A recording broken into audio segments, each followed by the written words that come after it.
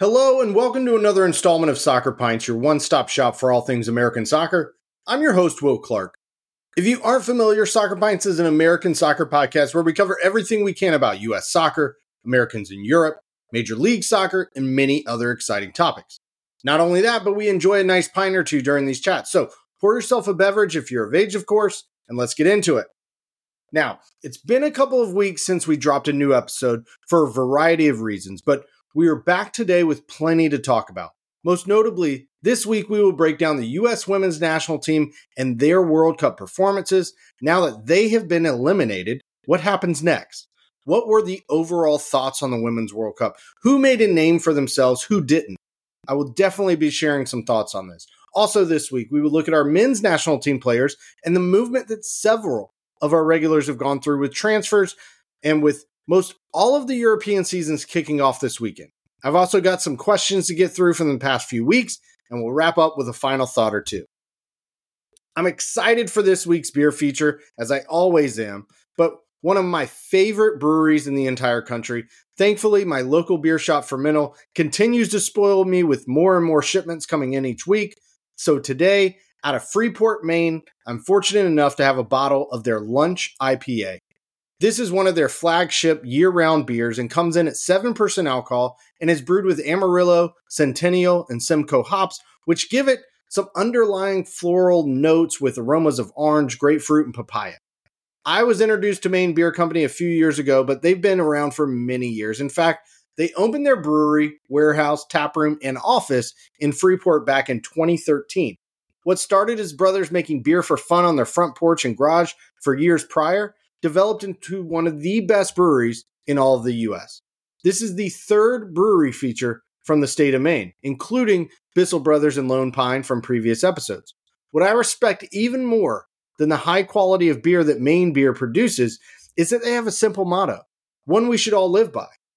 Do what's right. Part of that is giving back. As they continue to grow, they continue to give back. They continue to do the right things. They continue to make us smile. So, thank you to Maine Beer for being this week's beer feature. I always look forward to trying your incredible liquid. Cheers. Well, it's been quite the couple of weeks for our U.S. women's national team competing in the 2023 Women's World Cup. As two-time defending champions with several veterans looking to become the first nation in men's or women's World Cup history to three-peat as champions, I don't know about you, but I just love the magic of the World Cup. I love seeing the nations who have no business being in the competition pull off the impossible. I love seeing how much growth in the sport there's been. Particularly, what has been most notable during the Women's World Cup is how much progress women's soccer has made year over year across the globe. Now, my lack of coverage of the Women's World Cup was purposeful. Not in a negative way. That's not what I'm trying to say. What I mean is, I didn't feel it would be fair for me to try to give my analysis and breakdowns of the roster, of the match performances, of much of anything without the proper knowledge and expertise to do so. Since I don't have it, I decided to take some time off to just enjoy the World Cup, to get some rest before these European seasons kick off, and then give you all a new episode today where I can just give my opinions on what happened to the U.S. women, what needs to happen next for the program, and ultimately, why they fell short in this year's edition. Aside from the kickoff times being at all sorts of late night, early morning hours, I've done my best to watch as many of the matches as possible. It was even fun and awesome to watch as a parent with my daughters who enjoyed their special late nights to watch the women and waking up at 3 a.m. and 5 a.m. for those final two matches. I was actually surprised at how well they did with that and how much fun they were having watching it. I realized for my two oldest, who are 8 and 6 years old, this was magical for them. These women are their heroes, their idols. They were completely bought in. My oldest even got the new white jersey and had been talking about how she was going to need a new one again next year or next month because it's going to need a fifth star added to it when the U.S. women won the World Cup again. But obviously at this point, you know the U.S. women lost to Sweden on Sunday morning in a penalty shootout after ending their match 0-0 to end their World Cup campaign in the round of 16. It wasn't a particularly clean World Cup for the U.S. A win against Vietnam to start things off. a comeback draw against the Netherlands 1-1 in their second match, and a disappointing 0-0 draw against Portugal to wrap up the group stage, putting the Americans in second place behind the Netherlands to advance to the round of 16. Finishing second in the group meant the US had to face Sweden, who won their group quite comfortably and have looked like a top contender to win the entire tournament themselves. Again, I'm not going to give a full analysis on these performances, and at this point, it doesn't make sense to do so, but the common questions I have been getting since the women lost is, why did the coach make certain substitutions and not others? Why did it seem the focus for the tournament was on the wrong things? When will they drop Megan Rapinoe from the team? I mean, I can keep going with the negativity surrounding the questions I have gotten. But in speaking with several peers and colleagues, the consensus among us is that there will be massive changes moving forward for the women's squad. We are in this very similar cycle or situation that the U.S. men were in a few years back after the 2014 World Cup, when we just couldn't phase out certain veterans from the team. We stalled the development of some talented youth due to relying on a more veteran presence.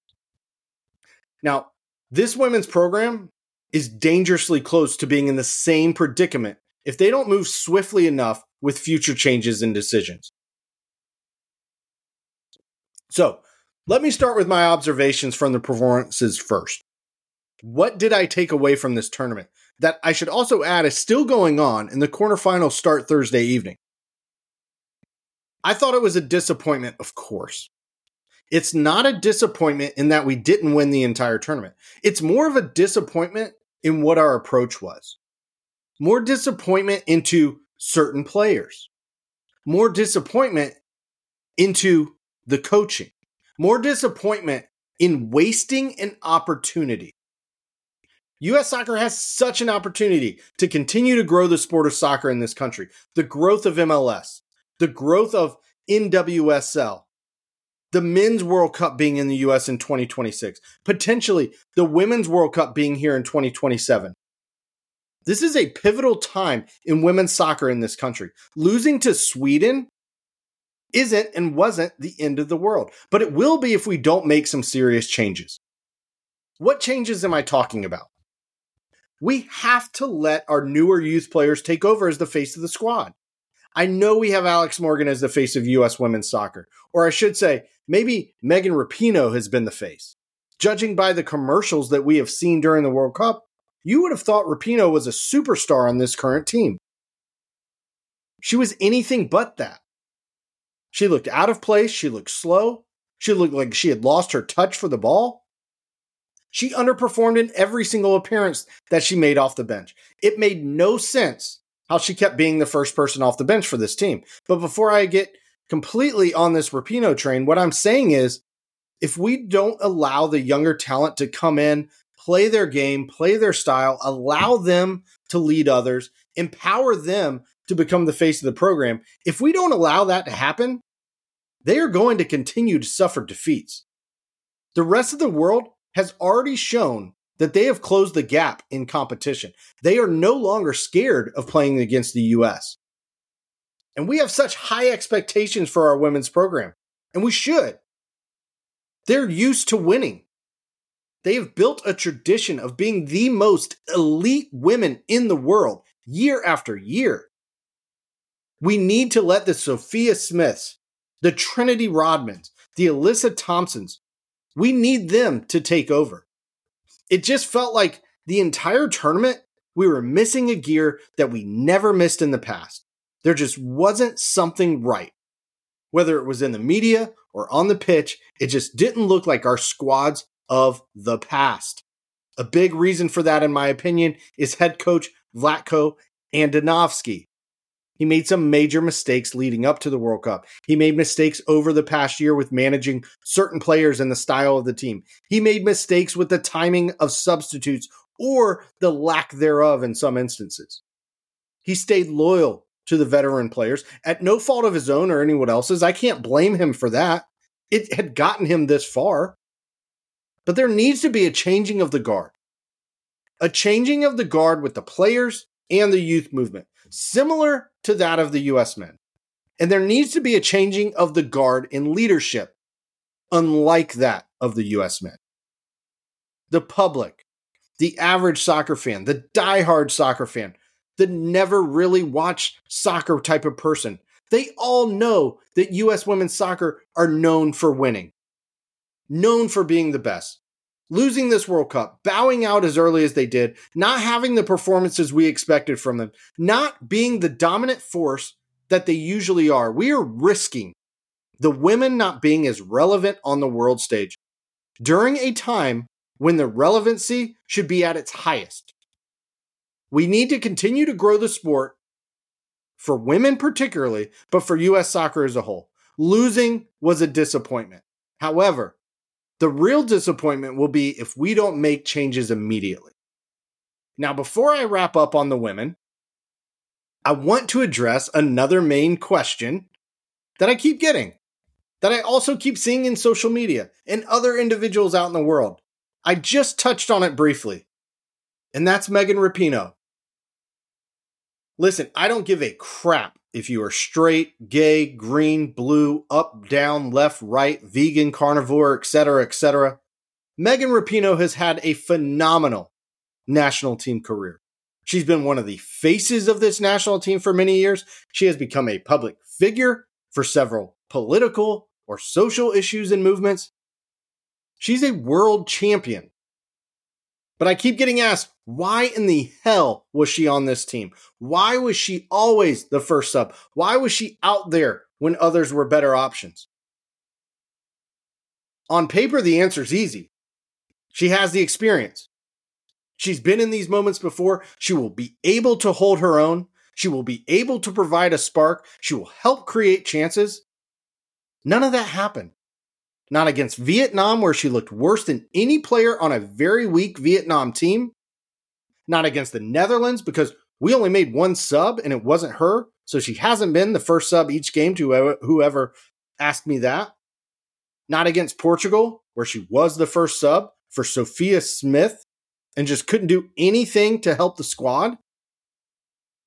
And finally, and in the biggest moment, she wasn't against Sweden as an extra time sub for Alex Morgan, where she couldn't convert a penalty kick in the shootout, smiling after her miss, and then crashing us out of the World Cup, ending her national team career, or at least I should say what should be the end of her career. She will go down as one of the greatest women's national team players in U.S. soccer history, but it's safe to say she has been past her prime for many years now.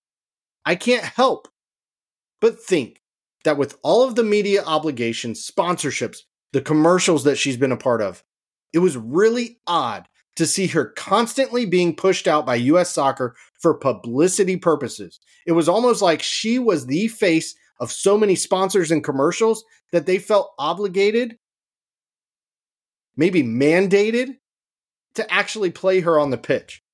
Now, that's a conspiracy theory in its full definition, and I typically don't buy into those kinds of things, but the way that Andonovski was so quiet about the subs, the why behind it, the excuses he made, it just didn't make sense. And it felt like he was being controlled by something other than winning. It was like the focus was on other issues and bringing awareness to social things rather than just putting the best 11 soccer players out on the pitch to win a match. When my 8-year-old daughter celebrated Sweden missing one of their penalty kicks, I mean, complete joy and celebration when they missed, to immediately going, oh no, not Rapinoe coming in to take one. She's terrible. That's saying something. And then, of course, Rapinoe misses, and the rest is history. It's sad stuff to see them crash out of the tournament. Nobody ever wants to go out of a major tournament on penalties. It's an awful feeling. It was so much fun to watch. Again, there are still quarterfinals and semifinals before the final takes place next Sunday, the 20th. So you can keep watching what should be an incredible ending to the Women's World Cup. And if you feel I'm being too negative on this squad, on the veterans, on their performances, let me know why. I'd love to hear the feedback. But for now, we need to make changes. We need to allow the youth to break through and lead the team the same way our men's team have embraced their youth movement. And we need a new leader to manage this team moving forward. That's it for this. Cheers to the ladies. And now let's move in to what I mentioned earlier. The European seasons kick off this weekend and next, and many of our regular men's national team players are gearing up for what should be deemed and looked on as a big season and opportunity for them to take those next steps in their careers. There's been a ton of movement within our players, transferring to new clubs, new leagues, new countries. It's always an exciting time when August comes around, and they are all back in action. We know Christian Pulisic made his move to AC Milan. In fact, he scored his first goal for them in a friendly earlier this week. He actually missed a penalty kick. Rebound came back to him and he tapped it in. But still, a goal's a goal. But Yunus Musa officially completed his transfer there as well. So they will be teaming up together in Italy in what should be a really fun, youthful squad to watch. The move for each of them is really promising. It should allow two of our most talented players to form an even stronger bond on the pitch. Matt Turner made a permanent move from Arsenal to Nottingham Forest this week as well, in what should allow him to be the starting goalkeeper in the Premier League. And I tell you what, he needed this move badly. He needed the playing time. He moved to Arsenal last year and didn't see the pitch much, but it helped him grow and develop. And he's more than ready to step in at Forest to lead their backline. We knew Ricardo Pepi made a move to PSV in the Netherlands. He will now have fellow American Malik Tillman joining him in the squad as he made his transfer move this week. It's an ironic pairing for Pepi and Tillman to be joining PSV, where Ernie Stewart is their sporting director. If you don't know why that's ironic, you just need to look at who is in charge of the decision-making for the World Cup roster in November. It was Stewart alongside Greg Berhalter, who left out both Pepi and Tillman from the final roster selections. Hopefully at PSV, they flourish. Another striker who made a move is Haji Wright, one of the forwards who earned a spot over Pepi and actually scored a goal against the Netherlands in our World Cup elimination game. Wright made the move to Coventry City last week in the English Championship. Their season began last weekend and Wright made his first appearance. It's a really smart move for Wright, who has spent the past 2 seasons in Turkey, and this is a new challenge that will see him competing in the same competitions as fellow American striker Josh Sargent, who is now the number 9 at Norwich. Another forward who is desperately keen to make a switch to Inter Milan is Folarin Balogun. He is still technically an Arsenal player, but he's been receiving bids from Inter and is hopeful that a deal goes through before the weekend.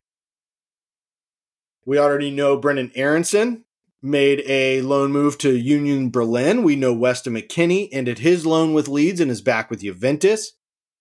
What about the third American at Leeds? Well, reports that are ongoing at the moment are that Chelsea are in talks with Leeds on a transfer and personal terms between Tyler Adams and Chelsea have been agreed to. So it seems like Adams is going to be staying in the Premier League with Chelsea. One of our most promising defenders, Austin Trusty, is also making a move internally within the Premier League. He has left Arsenal on a permanent transfer to newly promoted Sheffield United, where he should have an immediate chance to step into their defense and lead the team. I said it before the World Cup. Trusty is somebody that I like in the back line. He's smart. He's confident. Sure, he's young, but he's gaining some experience. He was Birmingham City's Player of the Year in the championship last year. I truly believe this is a great situation for him. Watch for Trusty. Chris Richards with Crystal Palace. You still have Cameron Carter-Vickers, Tim Ream. These are the guys that are going to push us to the next level in defense moving forward. Other players making moves include Gabriel Slonina and Brian Reynolds, who are both heading to the Belgium League. We are still waiting to see what happens to the likes of McKennie. Will he stay with Juventus? That's to be determined. Serginho Dest, he's been put on the transfer block with Barcelona. They don't have any plans for him to be in the squad, so he needs to find another move as soon as possible. Ethan Horvath, Zach Steffen, 2 of our other goalies need to make a move, and a few others as well. All in all, though, it's been a successful summer for the majority of these individuals who are looking to get off on a hot start to their seasons just in time to join the U.S. men's national team for friendlies next month and in October. Okay, well, really quick here. Wanted to answer two questions that I've been sitting on for a few weeks. Revisiting the Gold Cup that the U.S. men were in, former national team player and current ESPN contributor Herculez Gomez came out after the Gold Cup questioning why the U.S. didn't prioritize the tournament for our under-23 team, which got me thinking. Would it have made sense to bring in our Olympic-eligible players to a senior tournament for the experience, to maybe create some camaraderie, some familiarity? Would it have even been realistic? For those unfamiliar with what I mean by U23 and Olympic eligible, in men's soccer at the Olympics, which the U.S. has qualified for next summer, they actually haven't competed since 2008, so this is a big moment for them. Anyways, for the men's side of the tournament, players need to be under the age of 23. Each nation gets 3 players who can be over age and can participate, but essentially, the Olympics for men's soccer is an under-23 competition. I understand what Herc was suggesting. It would have been great to get the U23s together, implement them into the squad together, let them gain some experiences together. However, it just doesn't make complete sense. For one, a lot of our top U23 players are already established players on the senior squad. And two, a lot of the top level or next top level U23 players who are fighting to make the Olympic squad, they needed to focus on their preseasons with their club, getting rest after long season. We also just had the U20 World Cup take place, so a lot of those players got great experience together already. I think anytime you have a meaningful competition taking place, that means something. You need to be in your best squad possible. Obviously, the Gold Cup was pretty meaningless. There wasn't a lot to take away from it, and I just happened to be on the side of allowing this summer's version of the tournament to be a C squad of players and let the younger, talented players focus on their club situation. They need to get off to a good start in their calendar year or for this season, and then they can focus on the Olympic team for the remainder of this calendar year and early next year. Next question before I wrap up with some final thoughts of the week. Absolutely the most popular question I get from anyone right now. What do I think of the impact Messi has made in Major League Soccer in his first few games? What do I think of Messi? I think he has absolutely made sure everyone knows he is untouchable. He is the greatest player of all time. We are witnessing the GOAT, still in his prime, fresh off of winning a World Cup for Argentina, playing for Inter Miami FC in MLS. He scored 7 goals in his first 4 matches. 2 ridiculous free kick finishes. It's absolutely unbelievable. What Messi has done for MLS in just 3 weeks of playing has been nothing short of insane. He didn't come to this league to retire. He didn't come to this league to just hang the boots up and coast for his final few seasons of play. He came here with the same attitude and mindset that he has carried with him at every stop that he has made, whether it's at Barcelona, whether it's at PSG, now with Inter Miami, of course with the Argentinian national team. He's a freak of nature. If you haven't had a chance to watch him, it's so worth it. It's something special. MLS and Liga MX in Mexico have joined forces this past month for their inaugural Leagues Cup, which is a tournament between the 2 leagues, and we are down to the quarterfinal round now. Messi has led Miami, who are currently the worst team in MLS, to 4 straight victories, and they will next face Charlotte FC on Friday evening down in Florida. Again, if you get a chance to watch, it's special what he's doing. And sorry, Charlotte, but Messi is about to keep the magic going. All right, on to the final thought of the week. I'll make this one short and sweet. My most recent episode was a short one as well.